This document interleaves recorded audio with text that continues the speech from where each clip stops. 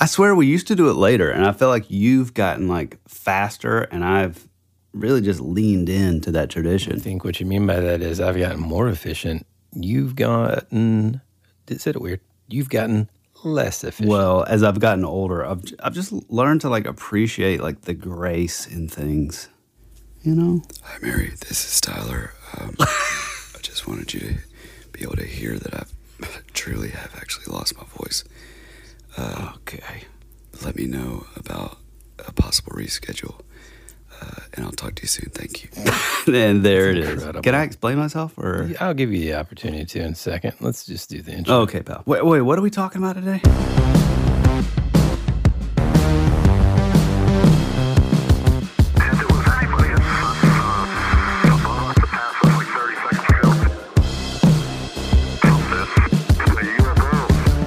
Howdy, folks. Welcome back to your favorite podcast, That Would Be Rad, the podcast that majors in 80s and 90s nostalgia, comic culture, all things paranormal, and minors in retro video games, tabletop RPGs, early morning walks, pre-internet mysteries, and raising our kids to be half as cool as we were back in the 80s. I'm your host, Tyler Bentz, and this is your other host, Woody Brown. Hey, pal. Hey, man, you sound a million times better. Oh, yeah. Oh, yeah. I'm back at it. I mean, back before we back even in the start game. the show, bro, I got to say thank you to somebody. First, thank you to the listeners if you're coming back and joining us after just having to deal with the co-host's voice last week. But, you know, I don't like to make fun of folks. And so I have a special thank you to the one and the only Miley Cyrus, who was actually the co-host last week. The journey is usually the part that you remember anyways. Oh, my gosh, dude. Yeah, so what you played up top was, I can't get super into it, but I'm talking to this company about possibly a sort of job situation, you know, the whole thing. And we had set up an interview for the following day after you heard that podcast. And I was thinking, it can't get any worse than the day that you heard last week's episode because it was awful. Well, it was not the worst because I woke up the following morning and I sounded like a straight up serial killer with like a voice, you know, voice. What would you call those things? Like a voice changer. Yeah, I think there's like an official name though. Well, all I know is Talk boy. Like Tyler's explaining that he texts me and says, "Man, I'm glad we recorded yesterday because boy, you should hear me now." And then he texts me this voice memo that he recorded for this person, and I've never laughed so hard in my life. Well, I didn't want to like flake out our first sort of correspondence, and I was like, God, I sound like a serial killer, but I felt like I still needed to like show her that I wasn't like making it up, you know? Right, but then it's kind of like with kids. When somebody does that, it's kind of like, maybe this guy just yelled into a pillow for a couple hours to get out of this thing. You know, it's like whenever you're intentionally just proving that you're not lying when no one's suspecting you of lying equals you're lying. You know what I'm saying? It's a very like, I think you should leave right. plot for sure. So what are we... It's interesting because I had one idea for this, and then it's going to kind of evolve into something else entirely, I think. But today, let me just say this. I ran across this old article written in 1948 by this guy named R.J. Crescenzi. Okay? And it was the title of the article that kind of struck me, and I knew immediately that's what at least our episode should be, you know, also entitled because it's just great. And the article was called Invisible Beings Walk the Earth. And, well, I mean, I don't think we need to waste any time, dude. I think we should just kind of dive into this because I think listeners, we're just going to talk about a lot of crazy stuff that is just, I mean, it's kind of typical for us. So here's the article. And we'll kind of break in and out of it, dude, because, like, I'm going to read it, and sometimes I'm going to say, like, no, it doesn't really sound, you know what I'm saying? Okay, now keep in mind, guys, this was written in 1948. It says, the first time I ever witnessed spirit phenomena was in the seclusion of my own home. Without the presence of any medium or any strangers.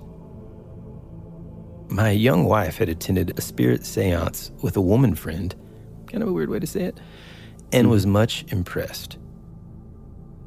We decided to investigate spirit phenomena ourselves. A medium, J.F. Ireland, it sounds made up already. Mm-hmm. But that's okay. Maybe he's using like a pseudonym. What is it? Pseudonym? No. Surname? Maybe he's using a fake name to just, protect their identity. So a medium, J.F. Ireland, gave us explicit instructions on how to hold a seance circle at our home so that we could discover the truth personally and without outside help. We invited 5 married couples to join with us, all close friends. I prepared a large bedroom upstairs. Oof. Boy. I mean, here we go. Boy, huh? This Mirrored story's starting walls. to take a turn here. I prepared a large bedroom upstairs by putting dark curtains at the 5 windows and placing chairs around a small but rather heavy table. On the table, we placed a vessel full of water with some flowers in it, a mouth organ, and a small bell. Now, does he mean like harmonica? Mouth organ. Or like is it called like Jew harp? Oh, man. I think that's what it's called. No, it's called a jaw harp. No, I think it's Jew harp. No. Nope. I swear on my life it's Jew harp. I'm not putting that in there, dude. Hold on a second, Bo. I'm not saying that on air. Oh, okay. Jew's harp. No. Dude, it's on Wikipedia. No, dude. The There's something Jew's called harp. the jaw. Oh, man. Dude, look. The Jew's harp, also known as jaw harp, juice harp, or mouth harp. Yeah, that's what That's it a is. mouth harp. Let's see what a mouth, what is it? A mouth. The Jew's harp. What did he call it? A mouth organ? What did he say?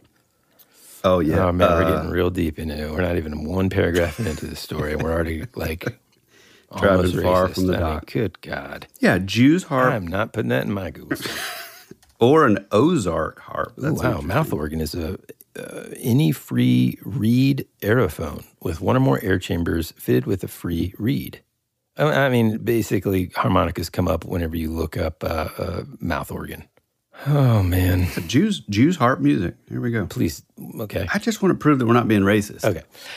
So they've got they got flowers, they've got a small bell, and a Jew harp. There it is. We locked the door, and the 12 of us seated ourselves in a circle, away from the table and close to the wall. We joined hands in a circle. Sitting there in the darkness, we sang several religious songs and repeated the invocation of the Lord's Prayer. Then waited in silence. The only sound in the room was that of our own breathing. After 5 minutes, we again joined in singing and then listened. Suddenly, we all felt the chill of cold water being sprinkled upon us.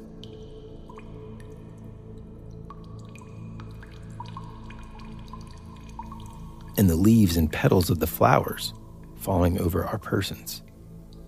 We began asking questions of the invader of our dark room, but no answer came back to any of us at that time. After a moment or so of silence, my wife said loudly, "Here, leave my hair alone. Oh, somebody's hands are loosening my hair." At the same time, we could hear hairpins hitting all over the room. One of the men exclaimed, "Hey, somebody has hung something on my right ear. I believe it's a hairpin. Who is it?" Boy. And then came a woman's clear voice in instant answer. Neoma. Neoma was the name of my wife's sister, who had passed away several years before. Meanwhile, all the hairpins had been taken out of my wife's nearly 5 feet long hair. Jeez. Wow. I mean, that's impressive. crazy enough on its own. In our excitement, we broke up the meeting by turning on the light. That shining mass of hair was spread over the back of my wife's chair and trailed onto the floor as if arranged for a portrait. We were all excited. Who or what had sprinkled the water and flowers? Who had pulled the hairpins and arranged my wife's hair so artistically? We knew it could not have been one of us, for we were sitting still in our chairs, holding each other's hands. The door was securely locked and the key was in my wife's purse. This event happened 46 years ago, and I have since witnessed hundreds of spirit phenomena. I have seen spirits. I have watched objects materialize before my eyes. I've been in constant contact with a young son who passed away 23 years ago at the age of 16. I have seen and experienced hundreds of things for which there seemed to be no other explanation than that they were performed by the invisible beings who surround us. Now, if you're just tuning in, folks, this is me reading the article. This isn't my own experiences, okay? Getting back to it. During these years, I've seen many fake mediums. I have helped to expose some of them. I believe that only about a fourth of mediums are genuine. At the same time, I believe that only another fourth are out and out fakes. Yeah. Of the others, it has been my experience that another fourth are self-hypnotized and believe that they are working as true mediums, but are incapable of anything but auto-suggestion. Another fourth, I guess the last fourth really, are those persons who work not only through spirit, but also their objective selves and cannot be trusted for that reason. After our first experience in that darkened bedroom, we held our meetings once each week through the winter and spring. Independent voices began to come at our third seance, and the sounds of singing and playing instruments. Important advice came from voices out of the air on business matters, health, and so on. Once, an independent voice sang in two strange tongues at the same time. While his words in the two languages, he said they were old Arabian and Persian, were meaningless to us, yet they were clearly enunciated and blended in a delightful manner quite impossible to describe in written words. After we turned on the light at the close of one meeting, the table which had stood directly in the center of the room and weighed close to 40 pounds had completely disappeared from the room. When we descended the stairs, there it was, resting topside down on the library table in the living room. None of us had heard any noise during the seance that could have been made by removing the table. Now that's just crazy, man. I'm going to stop right there for just a second. You're gathered, you're sitting like around the table, you're holding hands, and then whenever you turn the lights on, the table's gone. Yeah, that's pretty interesting, man. It is kind of weird because you said it's 1948? Yeah, 1948 when this article was published, yeah. Oh, when it was published. Because I think like the 20s were sort of when the spiritualist movement kind of died out. I think like halfway through like the 1800s, so like 50s, it really like started getting like, you know, the rave. Like everybody was sort of obsessed with it, and like all your, you know, your Fox sisters and all those folks, which I do believe that like a lot of that stuff is like charlatan. Well, so here's my thought. I think when it comes to like mediums specifically, like especially around that era, I think that either you had folks that were like truly kind of like sort of tapping into that. However, I don't know where I'm at in life now. I don't know that I believe as much anymore that it was like they're truly kind of like channeling like this woman's, you know, son that passed away or whatever. I kind of think they're either charlatans or they're tapping into something that's like sort of masquerading as the son. Yeah, and I think you've talked about that before, like almost like you're opening up this, I don't even know what to call it, but we'll just call it a door, okay? Yeah, you're opening up this door. You're unlocking this ability for something else to come into our world, whether that's our reality, our you know, spiritual world, whatever. And it's almost like it's some sort of trickster archetype that's coming in, masquerading, like you said, as someone familiar to you. So then you can kind of be like, "Oh, I'm comfortable with this," and blah blah blah. And then, you know, unbeknownst to you, it's doing terrible things. Let's jump back in the article and see if our minds change, because there's a couple things too that like already I'm kind of a little skeptical about. But okay, let's jump back in. Well, wait, real quick. Sorry, I know that. One thing that I do think is interesting is when they do these things and they start off with like the Lord's Prayer or I don't know why. I don't know, maybe like growing up sort of in the Bible Belt and like this tiny little like Baptist church, you know, as a kid. But it's always so weird to me like that whenever I hear of stuff like that sort of juxtaposition of like, okay, we're doing this thing that is like, you know, esoteric or sort of occult-ish, I guess. And then, but we're going to lead it off with like the prayer. Mm-hmm. I've always thought that was like just pretty interesting. Yeah, it is. It's kind of like you wonder when, because by the time we were grown up, it was kind of like made known to us, hey, you don't mess with that stuff. Yeah. Right? No Ouija boards. Yeah. All right. Now, remember, let me kind of circle back. Table disappeared. They go downstairs. It's laying top down on the table that's in their library, okay? They didn't hear anything. They didn't whatever. Nobody's opening doors. They just turn on the light. Boom, it's gone, all right? And how long was that period of time that they did the seance? Just during the seance, man. Okay. Well, I didn't know if there was time for like maybe two of the guys to like sneak. Yeah, unfortunately, I can't ask the guy. This article was written a long time ago. Okay. Back into it. The following fall, we resumed our seances in the downstairs living room, sitting about the library table and holding our hands upon it, palms down. Loaded with books and other objects, the table must have weighed about 250 pounds. At about the middle of that group of meetings, the heavy table, without any warning, began to lift itself from the floor. A voice we had not heard before said, "Kick your chairs back and hold on to the table because it wants to fly away." Wow. That's weird. Dude, That's a rambunctious table. I mean, it needs to settle down. We all put our weight onto the table in an effort to hold it down, but it kept rising. Finally, when we were on tiptoe, one of our group called out, "Let's go." We did so and pushed ourselves and our chairs back close to the wall. Soon, we heard the table strike the beamed ceiling and the same voice said, "Keep to the wall where you are." Then, the table came down to rest on the floor as lightly as a feather. Even 1,000 of you would not have been able to hold it down, the voice said. A few meetings after this, we were requested to construct a pine wood box. Now they're taking orders? I mean, this is just, you know. Which honestly, like, and not to derail it, but that's how a lot of these things, like, that's sort of the pattern. It starts off, like, very sort of subtle, and then, like, this is like a theme that pops up in a lot of our episodes where, they're sort of putting this belief, they're putting this like intention, and then it just ramps up. It's kind of like the Bell Witch was the same way.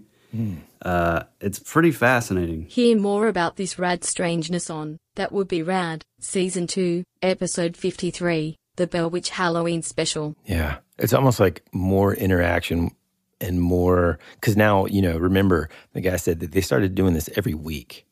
You're right, exactly. Right, and so it's like every time they do it, it's just like strengthening that ability.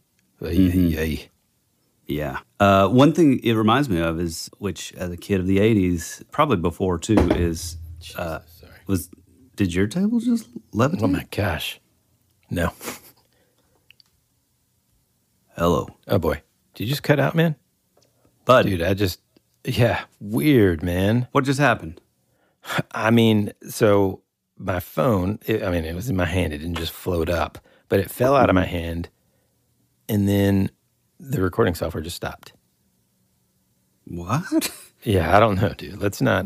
Oh boy. Is it happening? Wow. No, can we change subject here? Anyways, I liked Teddy Ruxpin. Yeah. Oh, yeah. Okay, go ahead. No, I was just going to say, if you were a kid in the 80s, and probably earlier also, that you probably played it as a kid, like light as a feather, stiff as a board. Did you ever do that? I mean, yeah, but I never believed it. I feel like we did it as kids, but honestly, like, I don't know. I don't really have I feel like I remember something happening, but I'm sure that's probably my mind just kind of filling in the gaps. Yeah, I mean, I just remember like somebody's sister did that, and they're like, and then I was the chubby kid, and I was like, I'm not doing it.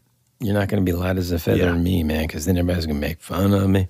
Okay, let's just get back in here, dude. Okay, so it says, a few meetings after this, we were requested to construct a pine wood box, fastened together with screws, and enclose a certain book. I built the box myself of 3/4-inch boards. At the next meeting, I placed the book inside the box with everyone present and observing. I then screwed down the lid. At the end of the seance, the book was found on top of the table. The box seemed unmarked in any way. When we unscrewed the lid, we found that the box was empty. Without the presence of a medium, I have only once seen a spirit. I had owned 2 beautiful dogs, Juno and her offspring, Cubby, both of which disappeared one day. I was very fond of them and grieved deeply. I awoke one morning and found the cold muzzle of Cubby in my face. "Where's Juno?" I asked her, and she looked with mournful eyes to the door. My voice awakened my wife, and we looked toward the door and saw a man dressed in white. We recognized him as an acquaintance who had died some 10 months before and whose daughter had been given a puppy, a sister of Cubby. He spoke to us. "Somebody else has her, and she could not come." Then both man and dog disappeared, and we knew that our pets were dead. Whoa. Wait, what now? So basically, his dogs go missing, okay? And then in the middle of the night one night, he wakes early in the morning, and he sees one of the missing dogs just sort of like looking at him, and he asks this dog, "Hey, where's Juno?" And this dog kind of looks towards the door, which brings, the focus of this guy's attention to the doorway where this dude is dressed up he's all in white, and it's a guy that they had known who they gave one of their main dog's puppies to. And that guy had died 10 months before, and the guy spoke to them and said, "Someone else has her and she could not come." So it's like, whoa. Yeah, man. Weird. Okay. Now, if that isn't enough, he says, the most incredible incident I ever witnessed did more than anything else to keep me from being a cynical unbeliever. About 25 years ago, I attended the service in a spiritualist church where a capable and renowned medium was the speaker and had charge of the work. He usually spoke under full control, and this night, after he was entranced, instead of starting his lecture, he announced that his subject would be an answer to a certain minister who had been preaching against spiritualists' activities as works of the devil. Quote, "To make my answers to this minister more forceful and convincing," said the speaker, "I need something that I must send for." Then he sat down and bowed his head. Intently, I watched him, his surroundings, and the large unopened Bible on the table on the rostrum. In about 5 minutes, I saw a medium-sized red book placed by invisible hands on top of the Bible. The speaker arose then, stepped to the rostrum, and his controlling intelligence explained that this was the only book of its kind in America, and that it would provide the key to what he wanted to find in the Bible. He consulted it, read a passage, and went on with his lecture. Now, what of the book? After the lecture, I asked the medium where it had come from. He did not know, but suggested I asked the control. Don't know what that means. Soon, I was talking to the member of the controlling band of intelligences through the medium. Wait, what is So this? I'm thinking this. I think he goes up to the medium. Okay, so the main character, walks up to the medium, asks him this question. The medium then says, "I don't know, you're going to have to ask, the spirits or whatever." Oh, I see. So he then asks the medium to communicate with the spirits. Right. Yeah. And so it says, the intelligence, okay, and then so they answer and they reply back. "And why do you want to know, Richard, where I got the book?" "Oh, out of curiosity and to find out what a big thief you are," I replied jokingly. "It belongs to Mrs., and then it says name omitted, of Brady, Ohio, who is now at the winter camp at Casadega, Florida. When I was told that the book was needed, I had to find out who had it and where. My hardest work was to dematerialize it out of the steel safe. Then I had to take it out of the locked and boarded up mansion and put it together again here in Tampa. It took me about 5 minutes, and that is the slowest work I've done in a very long time." What? Whoa. Dude, that is a fascinating statement. I thought it was the guy using a hypothetical of like, oh, if I did this, then I would have to do this. But this is like the actual, like, quote unquote, Yeah, he's given, spirit. like, this is what I did. Yeah. Oh, man, that's awesome. Weird. So Mrs. Krasinski, the author's wife, had written down the name and address of the lady who owned the Red Book. 2 days later, she went to Cassadaga to learn the truth. She found the lady named and asked her if she was indeed the owner of the book. "Why, yes," the woman answered. "It is in my safe with other valuables in my house at Brady, Ohio, but I am curious to know why you ask." When my wife explained that the book was now in the First Spiritualist Church of Tampa, the woman said that it could not have been borrowed in any other way without blowing the safe. We sent the book back in the spring after the woman had returned home. What? This is crazy. Oof, this is crazy, man. All right. During the First World War, we received news from a martyred European king whose country fought with the Allies. I did not know the cause of our spiritual rapport with the king unless it was because there had been a warm friendship between him and some of my relatives in Italy. Hey, I knew there was something about this. Go. Yeah. 11 days before the end of the war, he predicted that the butchery was practically ended and took his leave of us for the last time. I have many friends who can witness that I frequently told them of war developments before they actually happened. So he's basically saying during World War I, he had regular communication with some martyred European king who would give him information about things that would be happening in the war much before they actually happened. Man, that's pretty cool. That was one of those things that always used to fascinate me as a kid growing up. Those like stories of like, you know, like World War II, like a medic would just show up and like, you know, they believed it was like an angel. It would just like, this guy would just appear and then like heal the wound and then they would look over and he would be gone, kind of stuff. I love that kind of stuff. It's cool. Man, it kind of sounds like they had like it's almost like if they had the modern version of that would be a fresh supply of Magic Mind. I was waiting on it. What do you think so far, PL? Dude, I think it's amazing. I mean, usually I'm not, I don't know, there's something about like these traditional sort of like ghost or medium stories that like, I don't know, as I've gotten older, I'm just sort of like kind of jaded against, but like that like really piqued my interest. Like when it's basically giving like this sort of process instead of just like, oh, I just made it appear. He's like, I had to basically dematerialize it and go inside the safe. Like that's wild, weird. Dude. Yeah, it's super wild. Now, these folks were trying to, I guess, achieve better communication with spirits and all that kind of stuff. But what if instead, like you, they were trying to, you know, be more productive, more alert, more chill during the day, right? If only these folks would have had Magic Mind, just imagine the possibilities. They might not even have to turn off the lights, close the door, sit around a table and all that. They might just figure something else out to do. You know what I mean? Mm-hmm. Now, I will say, ever since I started, you know, drinking Magic Mind, incorporating it into my daily routine, I got to be honest, man, I really dig it. It does what it says it's going to do. Mm-hmm. It keeps me focused. I don't feel jittery. Oh, cool. I thought you were going to help me. Anyway, I mean, I can if you want me to. I'm just trying to think of where. A lot of times, so many of these things that people talk about in terms of energy and all that kind of stuff are all these like weird artificial ingredients. They're not organic. They don't come from Earth. But with Magic Mind, that's different. You've got matcha for sustained energy, Bacopa monnieri for memory, ashwagandha to help tame stress, lion's mane, plus cordyceps mushrooms for clarity and vitality. So here's the thing. If you want to level up your game like us, head over to magicmind.com/BeRad and join us and a squad of high achievers. Don't forget to snag your discount up to 56% off your first subscription or 20% off of a single purchase using the code BeRad20.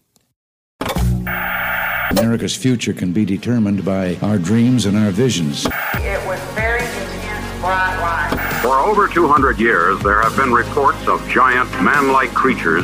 From another dimension, another world, I don't know. The most intriguing mystery on the North American continent.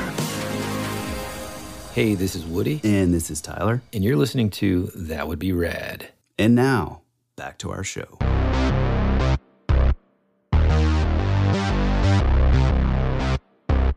One of the things about the story that is really interesting is the idea of, when you think about like quote unquote like hauntings or like ghosts or whatever, it's oftentimes related to like poltergeist type activity, and I do kind of like the idea of it being less about just these objects like levitating and stuff, and more that it's kind of just being carried by this like unseen or invisible being. Yeah. I think that's really cool. For sure. And this is the first time I've ever read. And again, that's not a very, I don't know, for context into I guess, significance there. This is the first time I've ever read anything about like materialization of things being performed by the spirit. Yeah, exactly. And explaining it and all that. I mean, that said, I don't really read a ton about seances. I'm never, that's not how I'm spending my Friday nights. Not into it, but it's super, super interesting. Okay, sure. So he keeps on going. He says, about 20 years ago, we joined a group of spiritualists on a fish fry at the edge of the bay near the mouth of a creek. As we were getting ready to leave, we watched a small boy snap a picture of some large bushes of mangrove and sea grapes at the edge of the creek. He was using an old-style camera with dry plates, 3 by 4 inches in size. He had taught himself to develop negatives and print his own pictures. That same evening, he developed the plate and made several prints. I saw one of these prints the next morning. Intermingled with those bushes along the edge of the water were 36 faces of spirits, all clearly identifiable. There were men and women, children, and octogenarians. Yeah, it's people that can basically claim to live on oxygen alone. They don't have to eat or consume anything. Huh? Are you making it up? No, I'm serious. I've been dubious of it, but that's about as far as that's about as much as I know about it, yeah. Wow. I've never heard that term before. That's interesting. Several were easily recognized as local persons who had been dead for varying periods of time. This young lad was self-taught. His parents knew nothing of photography. He could never have been able to insert one face in the photograph, much less 36. I am convinced that they put themselves in view of the camera because they were there rejoicing with the living mortals who believed and knew that they were not dead, but only separated for a time. There are several ways in which an inexperienced person can detect the real from the faked. For one thing, there's the peculiar and distinctive odor at the first sign of a truly materialized intelligence. It is the same odor that faintly permeates a room where a dead person is lying in state after rigor mortis has set in. Another thing, when a genuine medium is tied, he invariably uses a small soft cord. Here we go. The fake medium invariably uses a stiff cord or rope. If a true materialization medium is willing to subject himself to a test, the procedure will be something like this. The medium will be using a soft cotton cord about 3/16 inch in diameter and about 10 feet long. He enters the cabinet, which may be no more than a corner hung off with dark curtains, and he calls the audience to come and inspect him.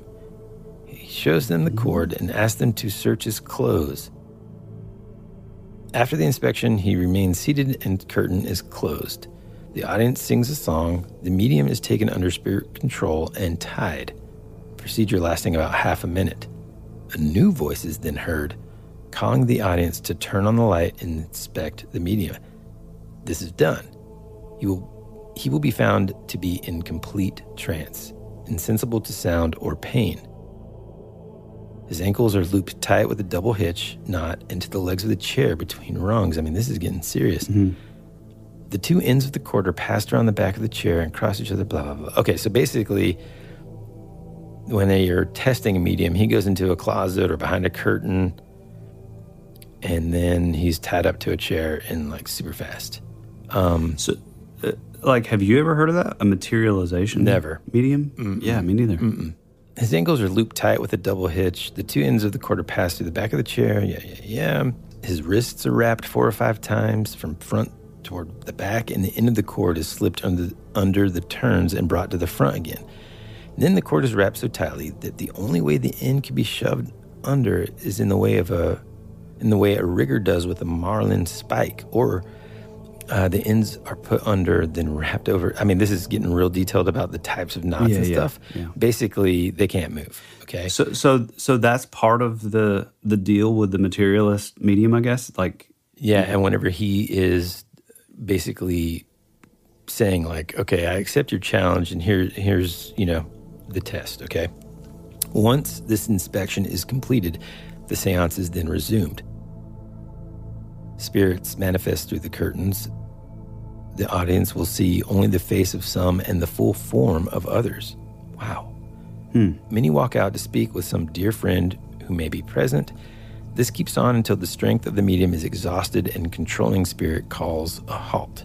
This kind of reminds me of that movie with Edward Norton. Oh, yeah. God, there were two at the same time. Yeah. One was The Illusionist. That's it. What was the other then? The other one, I forget the other one, with Christian Bale. Yeah. I like the Edward Norton one a lot better. Mm-hmm. I don't know. I like them both.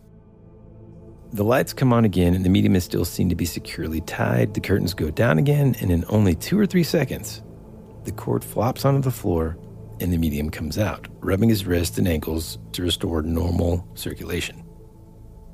He gives another example of a test who are not subject to being tied. So, I mean, is it kind of in a way, like the classic, like sort of illusionist, like Houdini would tie himself up? Is it like something like that, or is he tied up and then something is just like appearing? Tied up. It sounds like he's tied up behind this curtain, and then during that time, people are seeing things come in and out of the curtain, or I guess maybe pressed up against the curtain. I don't know. Sometimes just the face, sometimes a full body. Oh, weird. Okay, so he says that there's a test to give mediums who are not subject to being tied. And he explains a time that he tried it. So a young medium came to Tampa, and they invited 36 people to witness his work. Among the guests were 2 ministers, and the cabinet was erected in a corner. I guess the cabinet is just kind of, what they are calling like the area where the stuff goes down. All windows were darkened. Oh, wait, it says the cabinet was erected in a corner between 2 doors. All windows were darkened, doors locked, and the keys were held by one of the ministers. The medium was stripped to his shorts. His bare feet were placed in a large pan of flour on the floor. Oh, yeah, we've heard about this kind of stuff. Oh, yeah. Just to see where the footsteps are. So I mean, that's like the old Gravity Hill trick where they'd put like baby powder and you'd see the little kids' hands pushing the car. Yeah, it's weird. That's terrifying. That's like an 80s thing. His large pan of flour on the floor, and his hands were filled with flour as well and placed on his knees. 67, wow, here we go. We're just making all kinds of claims in this article. 67 full-sized spirits manifested that evening. What? They were of all ages, all kinds of dress, and even a large Chinese person came out into the middle of the room and spoke to us in broken English saying, "God bless you, brothers and sisters, for your work in establishing a lost truth." Interesting. At the end of the seance, we found the medium exactly as we had left him, except that there was not a speck of flour to be seen anywhere. On his hands, on his feet, in the pan, or on the floor. Now, this is 1948 or whatever. They didn't have a vacuum cleaner. Interesting. My wife was warned of the approaching death of her mother by her father, a Civil War veteran who had passed away when she was a small girl. She hastened to Sullivan, Indiana, only to find her mother in such good health that she thought the warning must have been false. But just a few days later, her mother complained of being ill, took to her bed, and passed away. Wow. For several months after the death of our beloved 16-year-old son, I mean, this gets really sad here, 23 years ago, we tried unsuccessfully to communicate with him. Then 6 months to the day of his death, we established contact. Not through a medium, but direct. We were visiting our married daughter in the evening, and she was playing the phonograph. No sooner had the music begun than both ceiling chandeliers and a Chinese vase suspended from an archway began swaying in rhythm to the music. The chandeliers were heavy, and the doors and windows were closed. "How strange. They have never done that before," our daughter said. "Mama, I bet this is Brother Lancelot." Okay. Interesting. "Is that you, Lance?" The chandeliers stopped swinging at once, and the vase began revolving in a rotary motion as if it had gone crazy. That was our first contact with our lost Lance.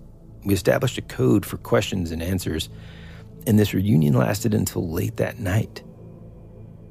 23 years have gone by, and while we have been separated by, to us, an uncrossable chasm, we have been in constant contact with our boy. We have been able to converse with him at any time we wish. He has never failed us. See, that's like what you're saying up top. That's where I start getting real. I don't know. Lance has opened his sister's room on hot nights. He has opened the front door for us when we had left the key inside the house. One morning, he brought my watch that I had left upstairs in a trouser pocket and deposited it on a table in my little laboratory in the backyard. He restored a fountain pen and house robe, which were stolen on different occasions.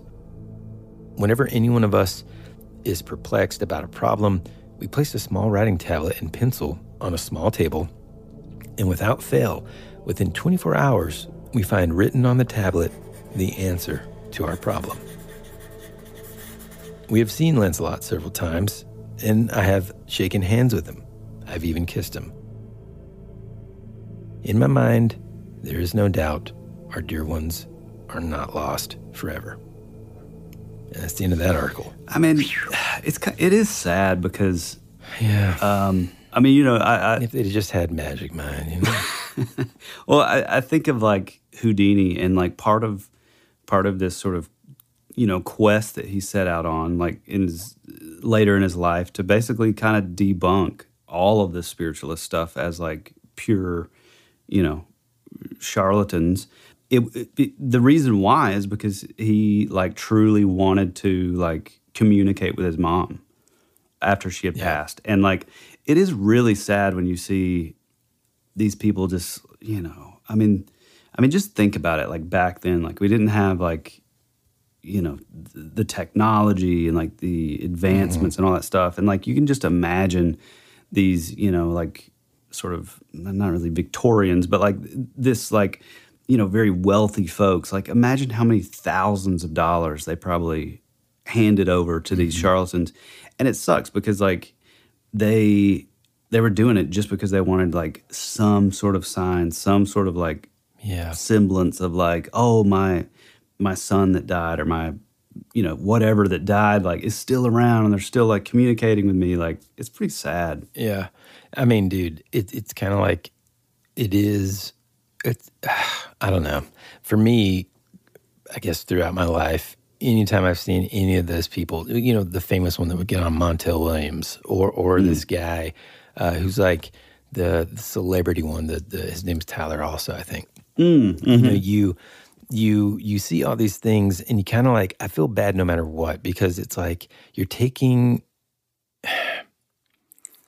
I mean, yeah, in a way, to me, it's like you're taking advantage of somebody in a very delicate time. And it's the only reason, you know, I guess there's a difference though. Like this guy didn't start out trying to communicate with his son. This was just part of it, you know, later on. Yeah, right. So, you know, it's just, I can see how sometimes when you're grieving and you're wanting, you know, that connection with that loved one, that you can mistake in certain things to be them communicating. And you know what? It makes you feel better. And guess what, man? That's fine. It's like the stuff of like, I mean, I don't know. Let's back it up a little bit and let's talk about the first one. So you're sitting around this table. I mean, just imagine that it's like us, you know, like me, you, Ann, Courtney, some other friends, like 5 couples, right? And we're sitting around our Dungeons and Dragons table downstairs. Yeah. And we decided to do this, which, by the way, we never would. Not even a million years, dude. You couldn't pay me. I don't want to do that ever. Someone says, hey, man, well, $1 million. I mean, then that might change my mind. But no, I mean, not really, though, dude. Because I don't know what I'm inviting into my house here. Yeah, that's the thing, too. I think it's that idea of like, because like as soon as you said that, I was thinking, well, maybe I'll do it like outside of my house. But then at the same time, like you have that you hear stories of like those like sort of hitchhiker sort of type spirits. And like, you know, to me, I don't really know why I associate these things with like jinn also, but I also kind of feel that it's probably something existing within that same like space. Like I feel like it's here's the similar, thing. you know. I know what you're talking about whenever you reference things like jinn, but just in case we've got a new listener to the show, what is it? You know, you're not talking about the liquor. So no. Explain what you're, at least the short version. Yeah. Okay, Pat? Of what you mean by jinn. So the jinn are these sort of beings. I think they're what am I trying to say here? What religion am I thinking of? I just lost it. I mean, like a lot of Middle Eastern and like areas of like India and everything, and gosh, even Asia in general, have like jinn in their folklore and or belief system. But basically, they believe that there was sort of a process. So God created the angels, humans, and then there was also another like subset of beings that he created called the jinn. And they're, you know, that's where terms like genies are sort of derived from. And much like how fairies were sort of whitewashed in our popular zeitgeist by Disney, you know, genies and jinn, they kind of did the same thing with them.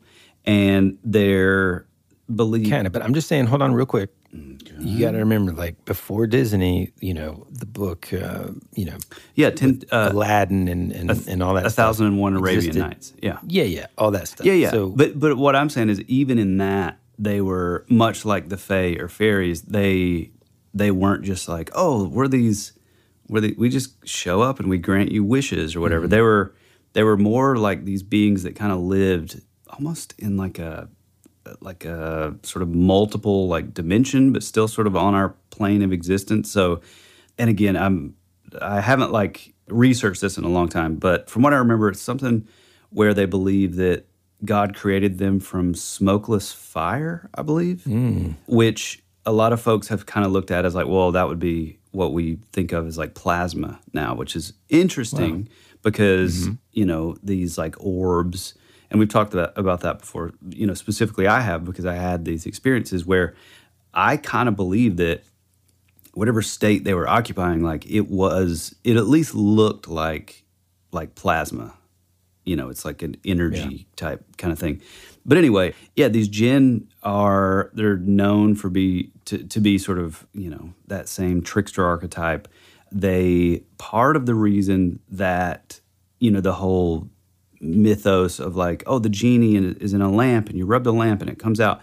Part of the reason that we even have that is derived from the idea that like these jinn are able to like sort of occupy items.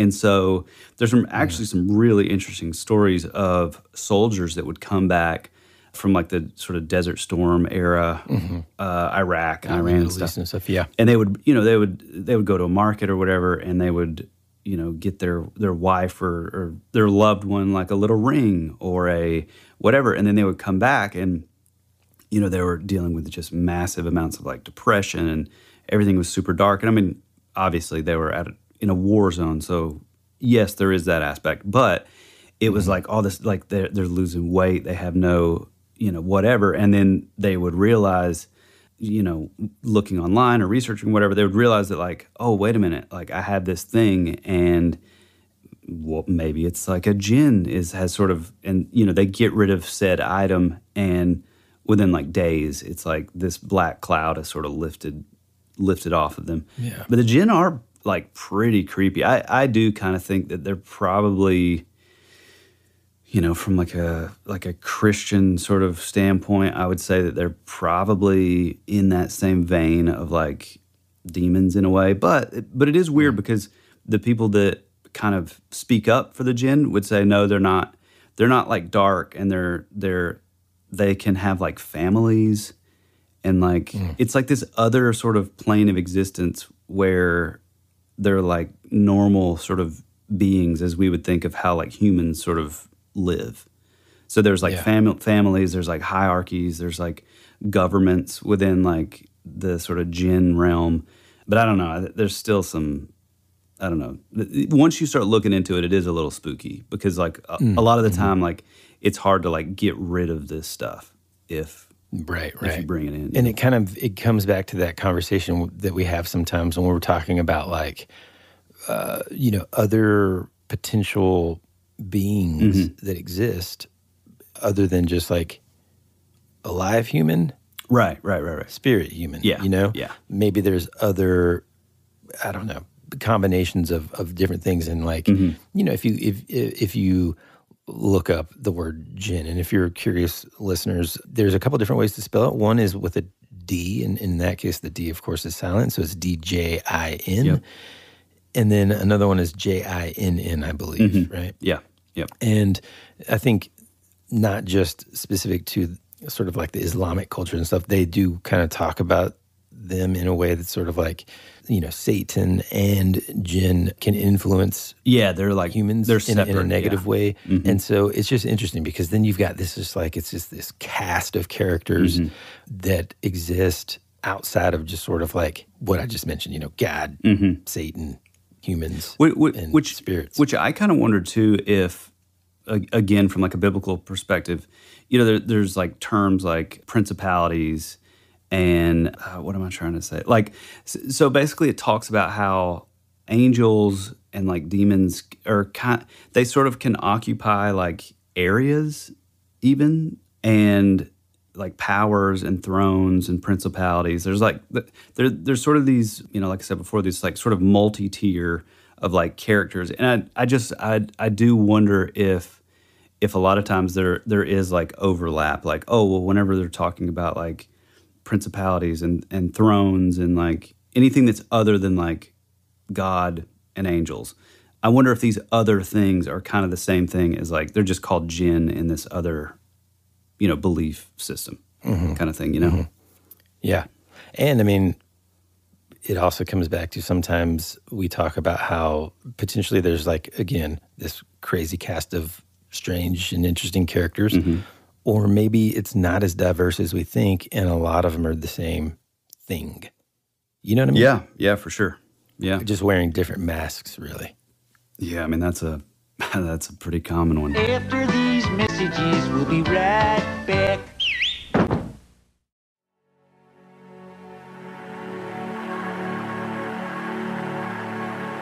It's a pretty cool place if you're a Martian. Or a vampire. You think you really know what's happening around here, don't you? Is anyone out there? We're fighters for truth, justice, and the American way. Hey, this is Woody. And this is Tyler. And you're listening to That Would Be Rad. And now, back to our show.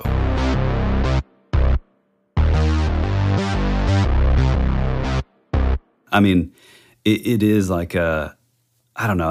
I do think that we're very ill-equipped, just humans in general, to, we're naturally like curious beings. And so it's hard not to like think about like, okay, well, what happens like when we continue on? Like what happened when, my loved one passed on? Like, are they able to like see us? And like, I mean, again, like looking into the Bible, there's like a crowd of witnesses that I believe are able to kind of, see us in our like best of times and our like successes and that kind of stuff. But then at the same time, it's like, if that's not your belief system, it's easy to, like me with my orb situation. It was almost impossible for me to like stop that curiosity. And I think, and again, you can go back to that episode. Hear more about this rad strangeness on That Would Be Rad, Season 2, Episode 39, the Orb episode, where I talk about the orbs, but it was, I don't believe that the original orbs were malevolent. I believe that it was some sort of thing that we don't quite know about. Maybe it is some sort of, I do believe that it was like conscious. I think it was like a, what am I trying to say, Woody? Like it was like a sentient being. It had will, basically. Yeah. But I think my obsession with it after I started seeing these things like on kind of a regular basis, and again, this goes back to to these seances and like spirit sessions where they started doing it every week. They started pouring this like intention and this thought into this thing. And I think because of that, like every waking moment, I'm looking through like forums of like trying to find people that have experienced the same thing. And then that's when those sort of wobbly, very neutral in my mind, things that I was seeing, that turned into this like massively scary feeling of dread. These like what looked like camera flashes, like flashing across my room. And it wasn't just me that saw it. It was my wife too, which I go into great detail in the episode, but yeah, it's kind of a scary thing because we can't see past the veil, is what I'm trying to say. But our natural curiosity leads us to those places of like obsession and trying to find out and trying to like find the end of our curiosity. And I think sometimes that does open the door for these things like the jinn or, demons or whatever you want to call them, Yeah. I mean, again, it goes back to like, do you really want to invite that stuff in your house? Yeah. Or should you just avoid it altogether? Because it's the unknown sort of end result that I don't really want to mess with, man. Yeah, yeah. What's funny too is like so for the longest time, like I wasn't really scared of that stuff. Like I definitely have a belief in it, but even back then, like I would have never done any of this stuff like in my house, because like even when I was like, I think it's probably, whatever my like belief was at the time, like I still had enough sort of wisdom to be like, yeah, but I would never, break open the Ouija board like in my house. I just feel like, I don't know. I feel like it's just sort of a common knowledge kind of thing. But then again, like, you do hear about these sort of hitchhikers that kind of, tack onto you. So I don't know. It's probably best just not to even get into any of it. Yeah. Well, and then like it kind of opens up to something that I thought, maybe we'd talk about over on the Patreon. But it's like maybe some of these things aren't ghosts or spirits at all. I don't really know. That doesn't really get explained with this guy. This is also one of the first times that I've ever heard of anyone sort of explaining that they saw a full, like they could see somebody's face and recognize them as like, oh, that's the guy that died 10 months ago. Most of the time it's just we heard a voice and they're like, no, I think the name starts with an R. Yeah, right. And you're like, we don't have anybody. Although I didn't mean R. I meant like an O. Is there anybody in the audience who's recently lost someone whose name started with an O? Like, have you ever seen those YouTube videos? And it's just dedicated to like the failures of people like that lady on Montel Williams? No, but I love that stuff. Hilarious. Yeah, I love it. It's just like, I don't know. I want to see those like charlatan types just fail miserably. By the way, dominions, that was the other word that I was thinking of, that the cast of thrones, principalities, angels, like. But yeah, it did remind me when you said like they would see like faces like coming through the curtain and they would say, oh, that looks like my, cousin Eddie that passed away. That kind of does remind me of sometimes you hear of like in like sort of demonic possession or exorcism type stuff, the person's like face would sort of change into like other faces, which is pretty terrifying. Yeah. But it does kind of, it's like I wonder if like is the same thing going on here, And I'll openly admit, like with the interest of, I guess, contacting a dear loved one who's passed on, that could push me into the realm of trying it out. Yeah. But again, it's the case of, is this a person that's just taking advantage of my grief? Yeah. In other words, like the grief industry, dude, is an interesting one. Yeah. Because there's a lot of money. There's a lot of money in that white powder. Yeah. There's a lot of money involved in that industry that, I mean, at the end of the day, kind of sometimes they can just sort of name their price, you know?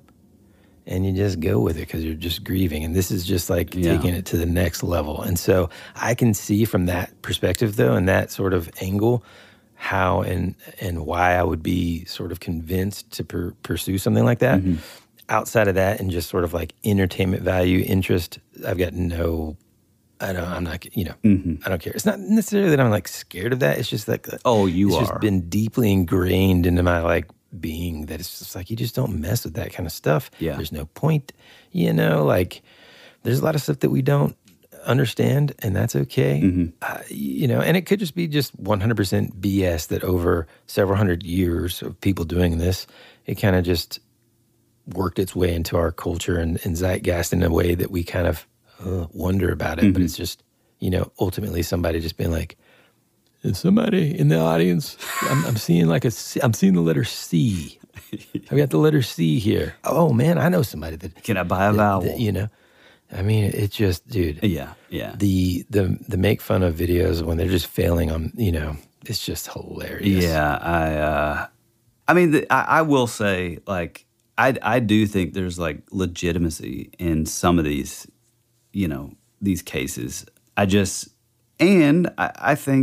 think there could be people that, like, you know, may have certain like abilities. I don't think it's necessarily all bad per se, but I feel like when you know, and this does kind of suck for them because it's like you have a quote unquote like ability, so it's like, you know, why not, you know, make money from it? But at the same time, it's like you were saying, like with anything associated with like grief and like that kind of thing, it's like it just rubs me the wrong way big time. And then I also think that like any time that it's like a common sort of occurrence, like a recurring kind of thing, it's sort of like, I don't know why. Maybe it's just like my own sort of belief in it, but it's sort of like, I don't know, this is either extremely fake or it's obviously like something else kind of masquerading as, you know. Yeah. You know, you're it's kind of hard too to like sort of explain away all of this guy's stories because we don't have any other like witnesses, basically. Right. This is just all him saying like, yeah, man, I'll write an article for you. Yeah, for sure. He's probably long since died. Oh, yeah. And he's the one that turned off the recording software earlier. So I don't know what's going on. But, you know, I think we talked about this in our episode, like when we answered the age-old question, what are ghosts, you know? And hear more about this rad strangeness on That Would Be Rad, Season 2, Episode 34, What Are Ghosts? It's something that I think we're going to constantly wonder about, you know, very difficult to prove. I mean, there's all kinds of different things, you know, that have occurred over time with being able to photograph people's, like, auras and energies. And there's, I don't know, there's all kinds of different theories about that. And I remember, you know, a common thing is like, well, why don't we ever see anybody dressed up in modern clothes? You know, and dude, trust me, man. In fact, as I'm reading this article, I'm like pretty skeptical about probably all of it. But at the same time, given that question, why don't we see people in just like normal modern clothes? Hey, look, man, we don't know what the rules are. Yeah. We don't know if you're just like, all right, man, you've been, you know, and time works differently in the afterlife, potentially. Yeah, I mean, right? Time is a flat circle. Come on. I just mean like, we don't know the rules. Right. And so it doesn't necessarily make sense. And I get it. Like, why is this Victorian era person talking to me? But then you hear like this guy's stories where he's like, yeah, I talk to my son all the time. He died 6 months ago. Oof. Yeah. Or my dead, disappeared dog came and visited me. But you hear about all these stories. So am I to believe that there's that? Look, yes, there are people that may have some mental health issues that have very real and seemingly real sort of hallucinations and things. Yeah. That is something that exists. Has there been an increase in that over time? I have no idea. But I think there are stories that you read about and hear about people being able to communicate with those outside of our, own sort of reality or perspective and all that. It's wild. One of the things that I do think is interesting, and we've talked, you and I have talked about this before. I don't know that we've ever mentioned it on the show, but it is that idea of like, okay, hypothetically, and I'm taking any of my like beliefs off the table, but hypothetically, let's say that there are spirits of folks that have passed on. We've talked about this sort of idea that, maybe there is like a specific amount of time that they can still sort of show up on a realm before it sort of, they sort of kind of... They catch the bus. Yeah, before they... to go upstairs. Well, and one of the things that's interesting is like, I mentioned this before. I mean, we're talking like around the era of like Greek and Roman history.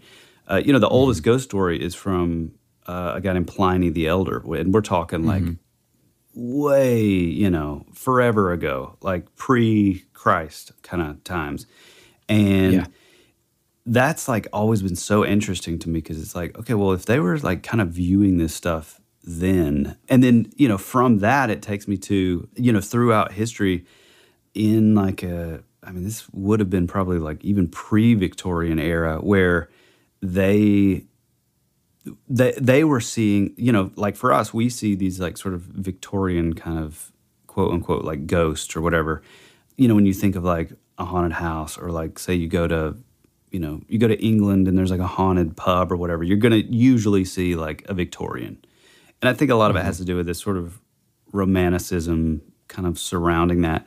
However, I do think it's really interesting because these like Victorians and pre-Victorians, there are stories where they were seeing like, there's a specific story and I cannot remember. I'll find it before we record the next episode, but there's a story where around that era of, I think it was in London, and they see like this whole troop of like Roman soldiers just like walk through the middle of this. Oh yes, I've heard like pub. Well, that happened with like Civil War soldiers and stuff too. Right? Yeah, exactly. Yeah. And so I just think that's really interesting because those pre-Victorians or even Victorians, it's interesting that they're seeing like Roman soldiers, whereas like us, we're seeing Victorians, and it's that kind of like little window of time that like these things are kind of able to exist in, and then they kind of disappear. I think that's interesting. It's super interesting. It's also one of those things, like I said just a few minutes ago, it's like this is going to be a conversation that we always have as humans, until we don't, right. And what I mean by that is when we can hopefully get the answers on the other side. Oh, yeah. So it's something that I think has fascinated and caused us to question everything since sort of the dawn of man, if you will. I mean, really. And it like it's incorporated in so much of even pop culture throughout every culture. I mean, for example, so recently I finished Naruto, the entire series Naruto. And, several months ago I bought like the first publication of Shonen Jump in English. Was first published in the U.S. in this big sort of format in 2003. Anyway, one of the featured manga in it was this manga called Yu Yu Hakusho. And it's super interesting because the whole premise of this story is this guy who basically is kind of a troublemaker, not a bully necessarily, but he kind of, I don't know, hangs around with, it's a very like 1950s sort of vibe to it, like he's kind of like a greaser in a way, in that sort of Japanese style. Yeah. And hangs out with like I say gang very loosely, not in the same way as we were thinking of it, but these are like ruffians, okay? Yeah. And he's leading kind of not a great life. Well, he sees this kid who's playing with like a soccer ball, and the kid's about to get hit by this car, and he dives to save the kid and ends up dying. Really intense sort of premise for a young kid. Oh, yeah. Manga comic, But what's cool is rather than hold on just a second, I'll read you the premise because it's actually it does it better than I can. Hold on. Plus the translation stuff is really interesting. So Yu Yu Hakusho, which means Poltergeist Files, or literally The Playful Ghost White Paper. It was originally printed in Japan from 1990 to 1994 in the weekly Shonen Jump magazine. Yusuke Urameshi was a teen delinquent, he's the main character, until one selfless act changed his life by ending it. When he died saving a little kid from a speeding car, the afterlife didn't know what to do with him. So they decided to give him a chance to come back to life. Now, Yusuke is the toughest ghost in Tokyo, with the spirit guide Botan helping him on the road to resurrection. So basically, Botan essentially is the fairy woman of the Sanzu River, known as the River of Styx in Western mythology. And she kind of keeps track of his progress and all this. So he's kind of like dealing with some of the stuff that we're talking about now. Like he sees people picking on this kid. He helps out that kid. He's got to do like some good deeds basically to kind of earn his right. And so, I don't know, that reminds me of kind of like, is there sort of a world surrounding us that has its own sort of day-to-day stuff going on that we don't even know because we can't see it? And kind of going back to the title, are there invisible beings walking the earth all around us? Yeah, that's fascinating. I mean, and I posed this like just before we close out here, but what if these, seances, like I know that when we think of seances and these sort of spirit communication sessions, like you think of like, okay, we're really leaning in, we're really like opening ourselves up to communicate with these other like spirits or whatever, what have you. But what if all that's really doing, it has nothing to do with actually communicating with any spirit, but all of that like thought and all of that sort of manifestation, if you will, of whatever. What if all that's doing is like physically kind of thinning out the veil? So whatever like these beings are that are like already there, or maybe it's like a time thing or like a multi-dimensional kind of thing where these beings, like we were talking about with the jinn earlier, like they're already there, they're already hanging out, and like by doing these like seances and all this stuff, all they're doing is like sort of, maybe their minds are like physically like sort of thinning out that veil so that they're able to communicate with what was already there. I think that's kind of an interesting way to look at it too. Yeah. Well, another thing that just popped into my head while you were talking about that. Now, I was paying attention to what you were saying. Not. This is just in addition to it. Okay. Another thing I just thought about was when you think about like when you just think about creation, just, humans, okay? For a second, let's all just hop into there's something greater meaning, there's some purpose and thought behind, there's a power behind human beings being human beings, and it's not just a culmination of a series of traits evolving into now it's a human, okay? For just a second. So let's just make it an agreement for this thought exercise that there's a higher power of some sort, okay? A creator. When you think about it in terms of there being sort of like an infinite amount of like souls or something, and you think about like how to scale that, not to put like a business hat on it, but it's sort of like, okay, look, we got a lot of people here. They gotta go through this thing called life. How are we gonna do that? Oh, well, hey man, what about using this? We've got this earth. We'll just jam them on there. In other words, if we're kind of coexisting at the same time while people are doing similar things but different sort of quote unquote dimension, and I hope that this kind of stuff doesn't just like turn people off and turn people away. Yeah, this isn't in any way what I'm saying I believe necessarily. It's a cool thing to think about as a possibility of why people potentially mistaken seeing ghosts or spirits or heck, even aliens or Bigfoot or any of that stuff. Yeah. Maybe one of the explanations could be that it's just that we're all sort of just here kind of simultaneously. Oh yeah, for sure. I mean, and just to kind of follow up with what you were just saying, like that is one of the things about this show, I think, that I don't know that people probably always get it. I think our longtime listeners probably do for sure. But with a lot of this stuff, like, we're not saying it as like we believe 100% everything we're talking about. Again, this goes back to two best friends talking for the sake of posterity to leave to our kids someday. And it's just us just talking about things that we're into and we think is, things that have like sort of piqued our interest. So, this whole thing is kind of a thought experiment. I mean, like, I know we talk about like reincarnation, and I don't know where I land on reincarnation. I have a hard time with it lining up with sort of my own personal belief system. But then at the same time, like, it's impossible for me just to write it off as like, oh, well, it's all just fake, because I think there is like pretty strong evidence that like something is going on, but it's something to talk about, and it's just fun to kind of throw this stuff around, like, between two best friends.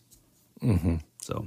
Well, and it's just funny coming off of a week where we're just like, and anyway, in Terminator 2, right? And then now it's like, invisible beings walk the earth. Yeah. So, I mean, I think all in all, the article is super interesting. I mean, it's literally 1948 it was written, and then he's referencing 20 years previous. So I guess like kind of closer to that spiritualist sort of movement. I'm not even aware. This is how like little I know about it, truthfully. I don't know if it's a good thing to admit that, but hey, listeners, yeah, I'm not over here. I'm not going to make things. This is the trust tree with you. I'm telling you the truth here, okay? I'm not that familiar with the spiritualist movement in terms of what is it like in the modern era? Meaning, is there a movement of that kind of stuff now taking place? No idea. And honestly, that's where my interest like ends.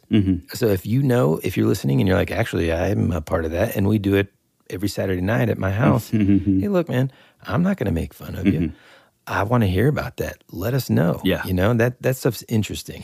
And of course, as always, we'll kind of keep your name private and all that if you'd like us to. But if you know anybody that does, dabble in that kind of stuff, I'd like to hear about it at least. Oh, yeah, for sure. And I mean, even piggybacking off of that, I think if any of you guys have like a topic also, I mean, I feel like we're pretty versed in a lot of the things, even the, C, D, E level topics that, not your quote unquote like normies are going to know about. Like, I feel like we're pretty good with knowing about a lot of this stuff, but hey man, we're always super open. So if you guys have any ideas of like a possible show topic that you like to hear us talk about or tackle, hey, we're all about it. Like, we're not too sort of egotistical to be like, nah, hey, we got it covered. Yeah. Like, hey, this is just, again, it's two best friends talking about things we're into. So if it's something that we've never heard of, or maybe something that we've planned on talking about, which there's millions at this point, that, we'll eventually get around to, like, shoot us a DM, shoot us a message, let us know, because we'd love to hear about it. If you want to contact us, head on over to Instagram, shoot us a DM, jump in the comments. Like I said, tell us a topic that you'd love to hear about. It's always... Real quick, speaking of that, I got to give props to our listener, Jason, who sent us, after listening to last week's episode, and I just sent this to you to look at this, man. So check out your Instagram right now, Tyler, while I'm talking. So this is what you've been doing the whole this time. Reel called Creep... No, I've just been waiting to give Jason props, and I'm doing it now. This was from last week when we were talking about different things that movies kind of got away with, specifically in the sci-fi 80s and 90s realm or genre. But I had never seen this before. And the title of the reel is Creepy Kid in Back to the Future 3 Points to His Crotch. Now, I have never noticed this in my life, but I'm so glad you sent this to us, Jason, because I may have never laughed so hard either. Do you see what I'm talking about? First, this kid, I'm describing it to you, listener. You got to look it up. This kid kind of like does this sort of like come here gesture. And he's one of Doc Brown's kids at the end of Back to the Future 3. Yeah. And then after he does the come here gesture, he just points in his dingling area. I just watched it. What? Have you, like, I've never noticed that. What?